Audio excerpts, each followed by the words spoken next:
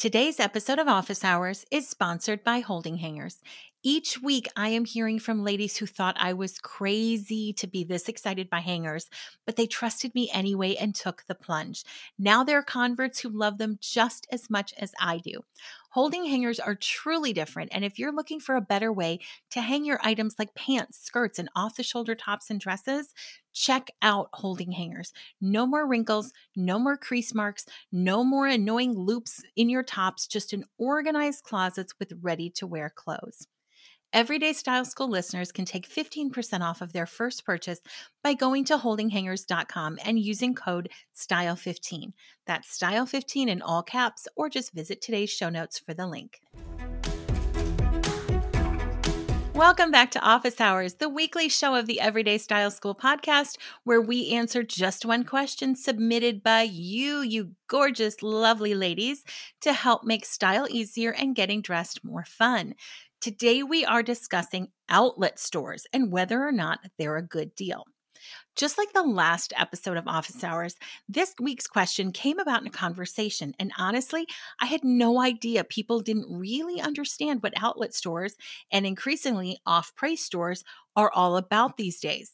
But since 3 of the 5 women I was talking to thought that outlet stores were something totally different than what they really are, the question earned a spot in Office Hours.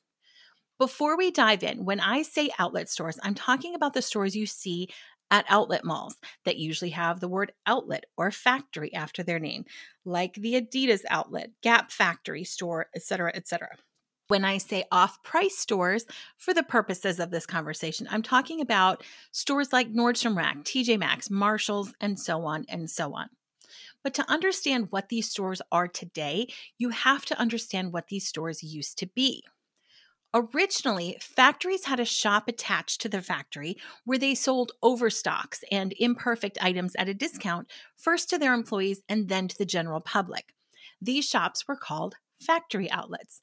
They were kind of bargain basement treasure hunts, but you had to be okay with a color that didn't go over with the general public well, or a sweater with a little hole in it, or swimsuits in the middle of January. You were never going to find perfectly made basic black pants in popular sizes in a factory outlet.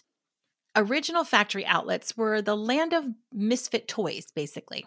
In the 70s, companies that owned a few brands grouped their factory outlets together, and the first outlet malls were born. These were still overruns, off-season, and flawed merchandise. Alternatively, some brands sent their overstocks to off-price retailers like TJ Maxx. Again, these were bargain treasure hunts. You would find one-of-a-kind pieces, not full-size runs or a different colorway in a single piece. They were just sort of one-offs. In the 80s and 90s, retail development and management companies further consolidated outlets by creating outlet malls that featured lots of different brands that weren't necessarily owned by the same company, such as Gap and Adidas. It's really here that outlet malls started to change. Factory stores went from 1 or 2 locations where brands could consolidate their overstock and fill an entire store to hundreds of locations that needed merchandise. All of a sudden, retailers actually needed to create inventory to fill the stores. Think about this for a minute. If there was enough clothing left over from a single season of Gap, let's say, to stock a couple of hundred outlet stores, some people would be getting fired.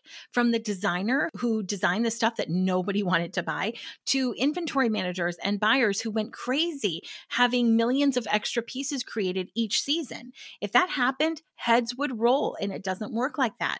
These days, inventory forecasting and buying have become so precise that there are typically very few pieces left in a mainline store, and it's cheaper for the stores to just clearance them out right there than it is to send them to another location. Today, virtually 100% of the merchandise in outlet stores was created for the outlet store. It's a different line, basically a different brand. The tags are different. Everything. You cannot return a regular Gap purchase to Gap Factory and vice versa because they operate as completely different entities. It's like Gap and Old Navy. Gap Factory and Gap, they're 2 different things. Same parent company, totally different stores. That's how you have to look at outlet stores today. This is why you can now find a full size run of pieces in outlet stores, and why things come in multiple colors, and why you can now buy basic black pants in an outlet store. Also, it's why they have websites for factory stores now, because it's not just a collection of one-off random pieces. These are fully functional lines under the umbrella of a larger company, just with outlet or factory store in the name and a slightly different tag. These are fully functional lines under the umbrella of a larger company, just with outlet or factory store in the name and a slightly different tag. They have nothing in common with traditional factory outlets. Similarly, stores like TJ Maxx have exploded so much that they had to come up with their own lines or have other brands create lines that are just sold in TJ Maxx or other off-price stores in order to have enough inventory to fill those stores. However, these stores still do get overstocks from brands who don't necessarily have their own stores to sell in. I would say stores like TJ Maxx, Nordstrom Rack, and the like are probably now 70% exclusives and 30% actual overstocks. Now, this is not a verifiable scientific number.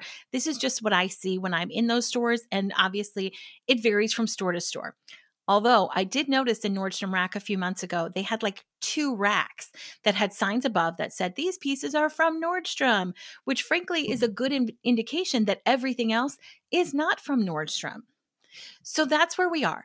Outlets and off-price stores are filled with merchandise that has been created specifically for the outlets and off-price stores. They are no longer the bargain treasure hunts they used to be. They're a separate thing unto themselves. But this discussion is not, what is the history of outlet malls? The question is, are outlets actually a good deal? So let's talk about that. Now that you know that the merchandise in outlet stores did not at any time hang in the regular store, we can be a little bit more objective. Long story short, there are deals to be had at outlet malls, just like with regular stores. They have sales and clearance, and they do store promotions. But the biggest issue I have with quote unquote deals at outlet stores is that they compare their prices in merchandise to their mainline store counterparts, even though they have nothing in common. For example, a pair of jeans at Banana Republic Factory might say on the tag $69.99, compare at $98.50, which is what a similar pair would retail for in a Banana Republic store. This leads you to believe that you're getting a great deal, which it would be if you were buying the $100 jean for $70, but you're not buying the same jean. You're buying a similar looking jean made from lesser quality materials and with lower quality construction. If you listen to my episode on building a high quality wardrobe, you'd be able to spot these differences right away. The buttons are cheaper, the materials aren't quite as nice, the seams aren't finished in the same way. You are paying less for an item that is worth less. Keep that in mind. So, are outlets a bad deal then? No, not necessarily. If you like the merchandise and you're getting it at a price that feels like a deal to you, it's a bargain. But don't think just because it's in an outlet store that it's inherently a good deal. It's not. Not anymore. The price reflects the quality. Bottom line, there's nothing wrong with outlet stores. They're another option if you like a brand's aesthetic and want a lower price, but they're not automatic deals because those lower prices are reflected in lower quality materials and construction.